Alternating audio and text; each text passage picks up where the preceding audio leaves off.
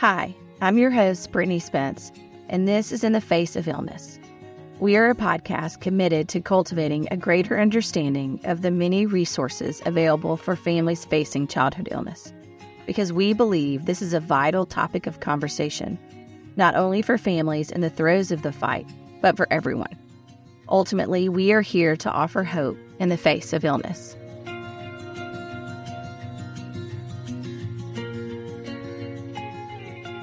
Christine and Casey Shull live in Harrison, Tennessee, just outside of Chattanooga, and have been married for 5 years. In 2022, they grew their family by welcoming their first daughter, Sunshine, who was born at 25 weeks gestation, weighing 1 pound, 12 ounces. Sunny stayed in the NICU at Children's Hospital at Erlanger for the first 86 days of her life, while she received excellent care from Erlanger specialists and wowed doctors and nurses alike with her progress. She was released from the hospital on supplemental oxygen on Easter weekend and got to come home to finally meet her grandparents and older brother, Elijah. She continues to see Erlanger specialists at the Kennedy Outpatient Center to monitor her bronchopulmonary dysplasia and her development. Today, she's a thriving toddler who loves stirring up trouble with her little brother and partner in crime, Buckley, who was born 11 months after her dramatic entrance into the world. We are glad to have you on, Christine. Thank you for joining us today. We also have Sunny here with us as well. So if our audience hears Sunny in the background, that's just her making sure we know she's here and doing well. So let's just get started. Why don't you tell us a little bit about your medical journey with Sunny? Obviously, being born at 25 weeks is quite early. So did you have, Sunny is your first? Yes. So tell me about that. Did you start having preterm, things that were making you think, oh goodness, she might come early? It had never really entered my radar because I just trust that things are going to go the way they're supposed to go in life. But it was my father-in-law's birthday dinner, and us as an entire family, we were all out to dinner. And I just noticed my back was hurting like so much worse than usual. But I kind of just chalked it up to being pregnant and being uncomfortable because she was not an easy pregnancy, to say the least. Okay. But yeah, as it turns out, it just steadily got worse. And then I started having contractions, and they started coming often enough that I was like, oh no, I know what this is. Like, okay. And so I waited it out all night and waited till 9 a.m. in the morning and called my doctor and was like, I think something fishy is happening. And we went straight to a different hospital. We didn't start at Erlanger. They kept me most of the day there, and they confirmed like this could be early labor. Okay. Monitored my contractions, but then they sent me home at the end of the day, and they were like, well, if your water breaks, we know it's serious. But I went home thinking this isn't going to be a very big deal. And I had already been seeing the high-risk doctor because I've had a history of blood clots. So I was just seeing them the whole pregnancy anyways. Okay. And I had an appointment coming up with them, like I think it was the next day. And so they were like, well, just keep that appointment and they'll let you know what to do. But then I went home, and that night, so it started on Monday, and then Tuesday night, my water broke at home. And I was still so unconvinced that it wasn't a big deal that I drove myself back to the hospital. Wow. Okay. And was like, hey, again. Heard I was supposed to come back if the water breaks. I think it did that. But then they checked it and they said it hadn't. So they sent me home. Oh my goodness. Okay. Spoiler alert, it had. Yeah. And I drove home at like 2 a.m. like that. And then I went to my high-risk doctor the next day, and they were about 2 seconds into the ultrasound, and they were like, you got to go. Wow. Sent me straight to Erlanger and said that I would be there until I had her. Okay. Okay. And how long was that? So the whole labor process was 72 hours. Okay. And once I was at Erlanger, it was all about just trying to keep me from having her as long as they could. Yeah. And then also putting in like safety measures just in case she did come early. So like I was on the magnesium drip just to protect her brain in case she came early, which obviously she did. Did she also get any steroid shots or anything to help with her lungs? I'm almost positive yes. Okay. The Okay. the actual birth honestly became so traumatic that I think my brain sort of fuzzed Yeah. out a lot of Right. the details, but Okay. I know I was doing a lot and they were doing a lot to me to keep her in me, but also care for what was about to happen. So she's born at 25 weeks, right? 1 pound, 12 ounces. So right away, I mean, at the point that it's like we can't stop labor, she's coming. Yeah. Had they kind of given you the conversation of, this is probably going to be a long stay in the NICU? I mean, were you aware of kind of some of those things? So they had one of the NICU doctors came by and talked to me, and I actually I looked back in my medical records to see, remind myself of some of the details that are a little fuzzier. Yeah. And that doctor put in notes of clearly how upset I was at the time, because it says very specifically, I did not talk to the mother about mortality or survival rates or anything like that because she didn't want to know. Wow. Yeah. Which is very me. But they did talk to me about all the complications that could occur. Okay. So I knew it wasn't great. Yeah. But was kind of just trying to survive and be as optimistic as I could. But they wait until there's an entire NICU team in the room with me. So there's so many people. Right. And they wait to tell me to push until that team is entirely ready, because when she came in seconds. Wow. So it was one push. She's out. I didn't even know it because there's no cry. There's nothing like that. Wow. My mom was in the room, which wasn't really a thing we planned. And I remember her saying, if you lean up, you might be able to see her. And the doctor kind of lifted her as much as she could. And I just, she was so little. She looked like a little baked potato is what we kept calling her, because she's just the size of a potato. Wow. Mm.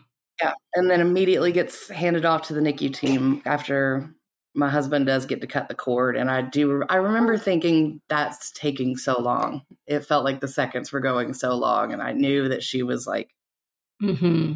in a dire situation. And I just wanted to be like, please don't let him do it. Just let's take care of it. So they take her to the NICU, obviously have to then work on you, make sure that you're okay. And then how long till you got to see her in the NICU? It wasn't until the next day, but so they get her stabilized in the room. Okay. With me. So I have to hear all that. And then at the same time, they were telling me I had to go off to surgery right away because I couldn't deliver the placenta. Mm. So I essentially get wheeled off right after her. And then I wake up from surgery. And I remember when they were telling me, there was a moment where I felt like I was kind of out of myself. And I was like, oh, this is shock, because this is a lot. This is a lot going on in the room right now. Yeah. So you, in essence, delivered vaginally and then still had to have a C-section? Yeah, it was a DNC afterwards to. Oh, my goodness. Okay. Get rid of everything else. Oh, goodness. Okay. Yeah. I remember very specifically waking up in the recovery room, and that's when the weight of everything hit me. Right. And I think about that poor nurse that was with me all the time, because she's just asking regular, oh, how are you feeling questions? Yeah, and I just shattered. And she was like, can I please go get your husband? And I remember telling her, no, let me cry. I want to be alone. I think about that poor girl so many times, because she asked me 3 times, can I please go get your husband? I think finally on the last time I caved, yes. Please. She's probably dealt with enough to know, through the years. But I just recently actually at our 5K, one of Forrest nurses ran through the finish line and stopped me and said, hey, I'm so-and-so, and I was one of Forrest's NICU nurses at the first hospital he was at. Before he was transferred to the children's hospital. And I too was kind of gosh, thank you so much. And then I kind of want to go back and be like, was I nice? Like, how was I? Because obviously that whole night was such a blur, that, Yeah. So anyways, I totally get that. I mean, you can't be responsible for what you say or do after something so traumatic like what you've gone through. And, I'm sure there was lots of grace given to that.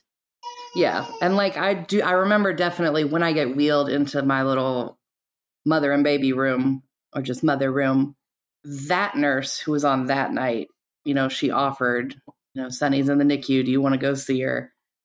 And I remember saying, I am not emotionally ready for that yet. I can't do that. And she like stopped on a dime and turned to me and was like, and that's perfectly okay. And don't let anybody tell you that like your feelings are too much right now. And I just as much think about her and like how much I needed to hear that in the moment. Because I felt so bad that I like couldn't go see her when I know I could. But yeah. It was, what a beautiful thing. Yeah. What a beautiful thing that nurse did for you.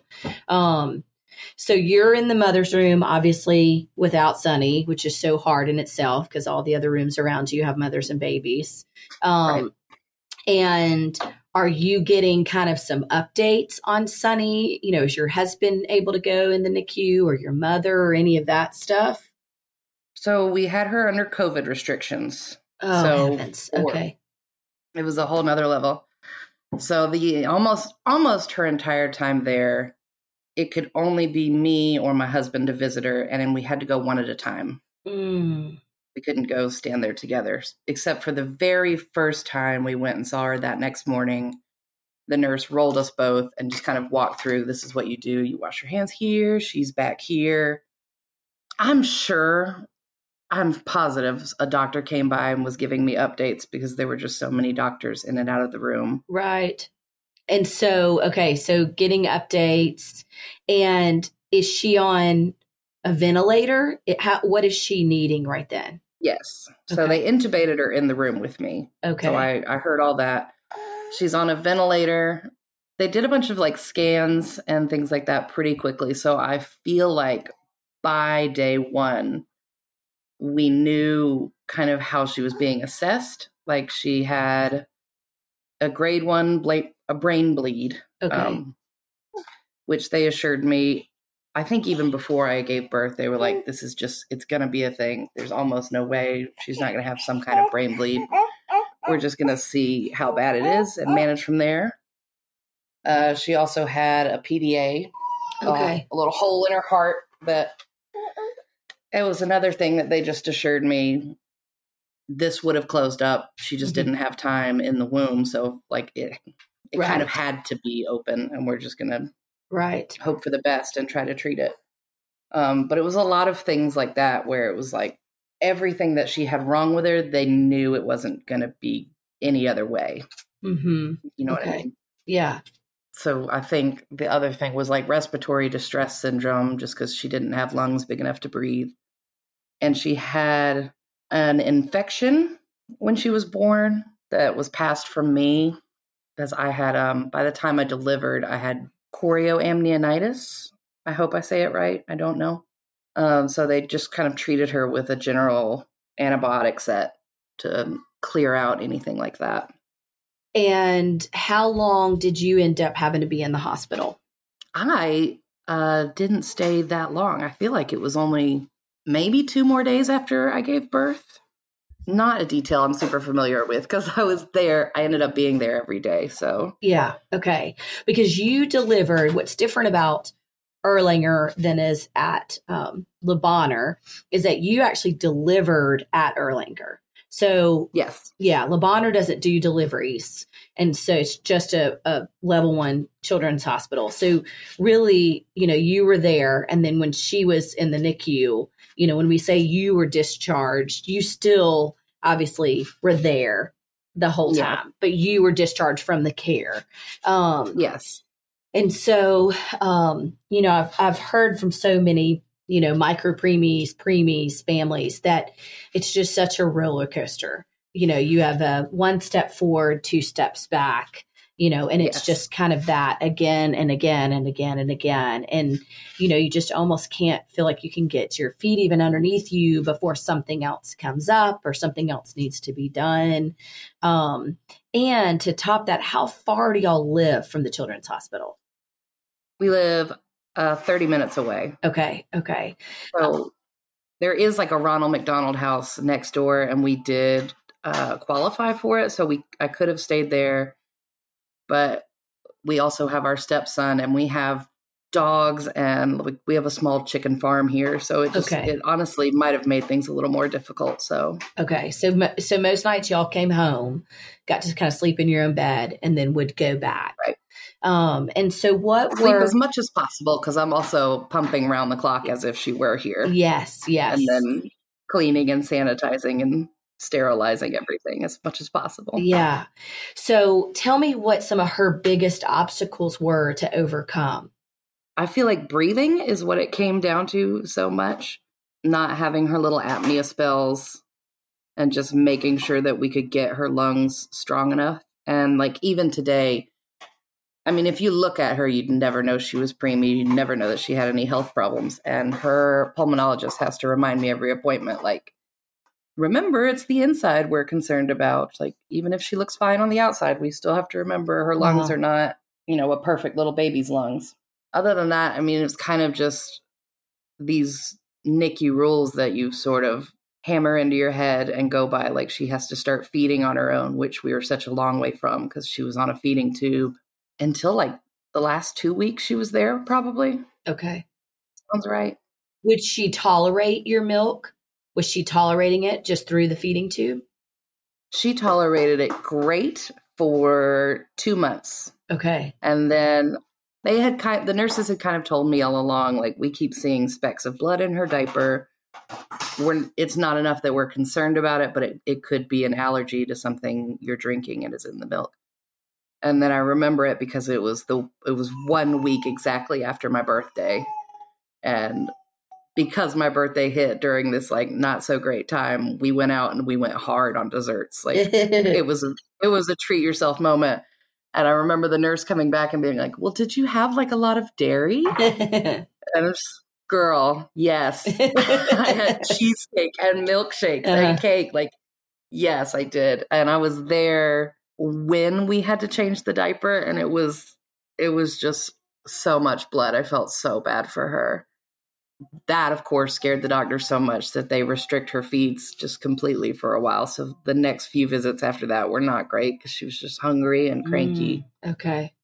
So we did almost a whole year of the hypoallergenic formula after that. Oh, wow. Okay. Yeah. Okay. And we had to be very delicate with her stomach when we started introducing actual foods to her. Okay. And how's she doing today with foods? Oh my God, she's a monster. I almost feel like it's because she had the feeding tube and then she had the hypoallergenic formula, which doesn't smell great. So I can't imagine it tastes very good. But she will eat anything. Wow. My parents laugh about it. Like, she'll eat asparagus, she'll eat broccoli, just doesn't bat an eye. Wow, that's amazing. I'll just be feeding her salad, yeah. And she eats it like it's grapes. And she doesn't have any oral aversions either. None. That is amazing. Because so often we still see a gastroenterologist and he like comments on that every time. Yeah. He's like, I'm not even doing anything for her at this point. She's just doing it all herself. Yeah. Because so many preemies, who have been intubated for so long, and had the poking and prodding and all that stuff they really struggle with the oral aversion kind of stuff and may, end up needing a feeding tube long term. And, it's quite a battle to get preemies to end up often enjoying food. So that's definitely such a gift. She's also been super spicy, like from the beginning. So one of the things I heard in the NICU, like from parents and from nurses all the time, was you should keep a journal. You should write all this stuff down because you're going to want to know it later. And I kick myself today for not listening to that because I was like, haha, I never want to remember this again. Thanks. Yeah. But she would pull out everything that was keeping her alive. She pulled out so many feeding tubes. She pulled out every IV she was given. I think the longest one lasted 72 hours. So like in the end, on the day that they pulled her feeding tube for real, we had just talked to the doctor and they weren't going to do it. And like minutes after we have that conversation, we're having it by her bed. I swear it's like she heard it and ripped out the feeding tube herself. She was done. And then took a bottle that day. Yeah. That's amazing. Okay. At what point did you also, because Buckley's only 11 months younger. So were you in the NICU when you figured out? No, we had just brought her home. Okay. Wow. I think it was 3 weeks of her being home is when I found out. Wow. If I remember right. It's something really close to that. Okay. And did Buckley end up being full term? Were y'all able to make it? Yes. Wow. Yes. Okay. A separate little miracle. Yeah. He made it to 37 weeks. Wow. What a gift. Okay. Right at full term. And then he came. Yeah. That's amazing. Their personalities are so different, but they're like best friends. That's amazing. What's advice that you would give some families who maybe are starting to, be down this same road, who have gone into preterm labor, are having a preemie? What's some advice that you would give to families? You said one that you really wish you had journaled and written it down. I do. And I feel like at the time it was kind of a method of self-preservation, because I feel like I was kind of isolating and detaching myself from everything that was happening as much as I could, because I felt like at the hospital I needed to be strong for her. At home I needed to be strong for my husband, but I also very much wanted to just crumble to pieces. Mm-hmm. And I feel like, that's kind of my advice, is like, let yourself crumble to pieces when you need to. Right. Like, no one is expecting you to be this rock that won't break. Like, my car kind of became my safe space. So I was driving the 30 minutes there and 30 minutes back every day. And just any other trip, as soon as I got in the car, it was just tears every day. Mm-hmm. And then I'd pull up to the hospital and I'd be like, all right, here we go. Yeah. Pull it together. And like, no one's asking that of you and no one's expecting that of you. Right. And right. I don't think it did the best things for my psyche while I was going through it. So not isolating yourself as much as possible is probably another thing. Because I started to feel like sometimes it's hard to tell people your sad stories. Mm-hmm. And like upsetting stories, because no one can fix it. It just has to happen. And you sort of see that register on their face. And I don't like making people upset. Mm-hmm. Mm-hmm. So I would just I'd keep so much of it to myself, or I'd only share her little triumphs and successes. So her bad days, I was kind of just taking all of that myself. Okay. And wish you had shared a little, whether it be with family or friends or neighbors or whatever. Yeah. Yeah. And like, that's not to say that my family wasn't there to help me. They were doing literally anything they could think of. My mom was just like, I'm going to feed her every day. This is like, I know we can't do much, but I know she's got to eat and she shouldn't have to think about it. So like, ever so thankful for things like that. Mm-hmm. But yeah. I'm taking accountability a little bit, and that it was on me and I didn't open up more. Yeah. Yeah.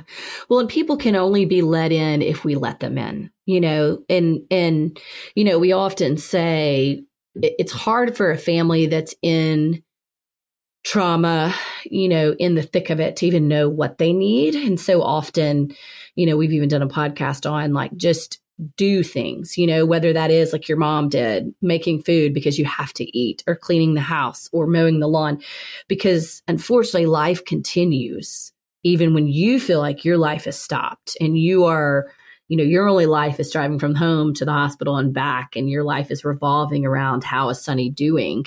But the rest of the world continues to go on. Bills happen. The grass keeps growing. Things are breaking all around. The car needs gas and you need food and all those things. And so if people can see that those are things that are needed, it is a big help. but we also have to say we got to let people in. And it's a gift to others. I think that's one thing too that I've learned in the 16 years is that it is a gift to others to let them help you, because it's a terrible feeling to feel helpless. And so if if people let you in and you're able to help them, then you also reap the benefits of that too. Helping someone gives you also okay, I'm doing something. It may just be picking up groceries or picking up snacks or mowing the lawn or whatever it is, but that's also a gift to you as well. Is there anything that you wish you would have known?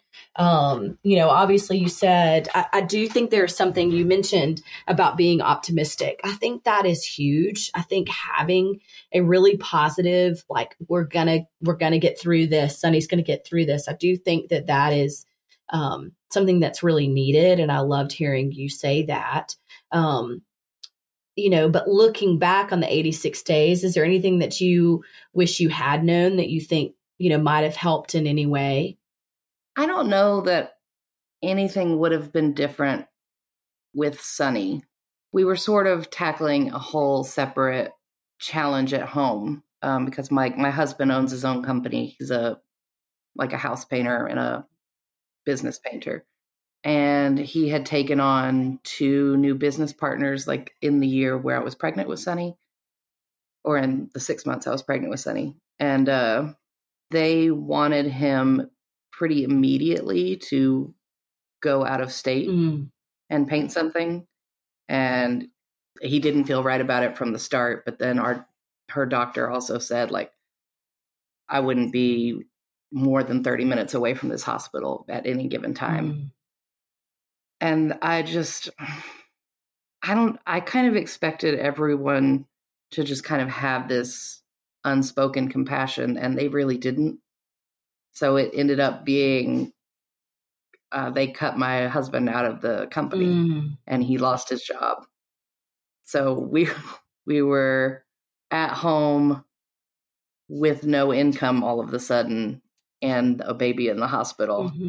So it was sort of a catastrophic collapse of our family.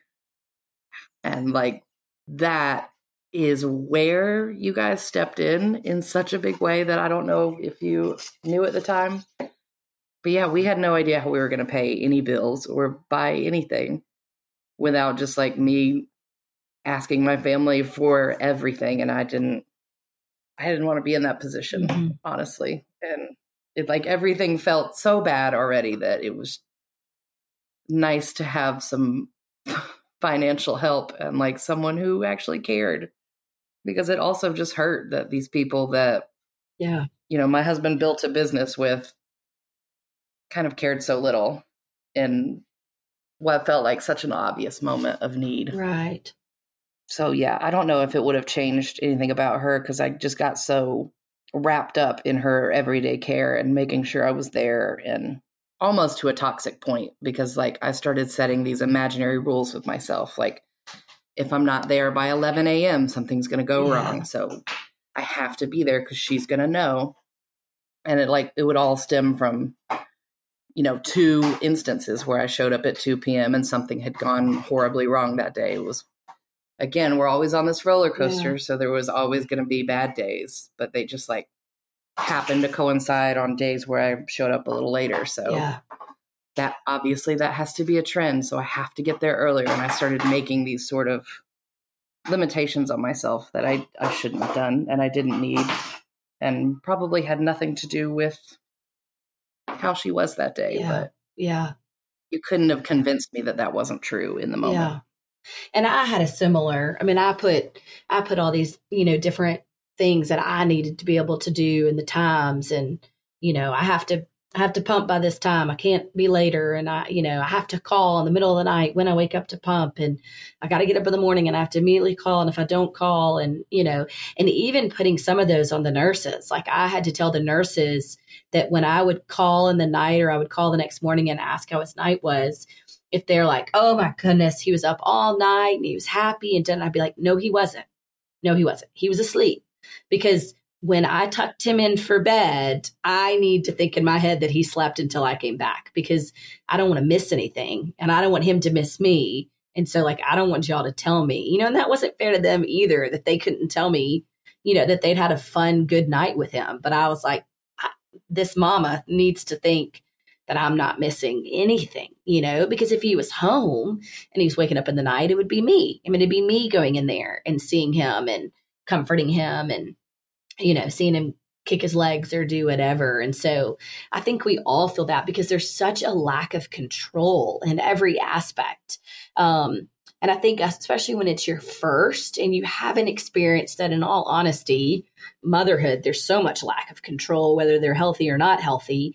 But knowing Sunny was your first and Forrest was my first, there was even more so of this expectations that we had of what motherhood would be and what those first months would be. And all that got blown to pieces by them being born the way that they were born. And so all of a sudden you have to change everything you thought motherhood would be, to be, okay, well, what does he or she need me to be?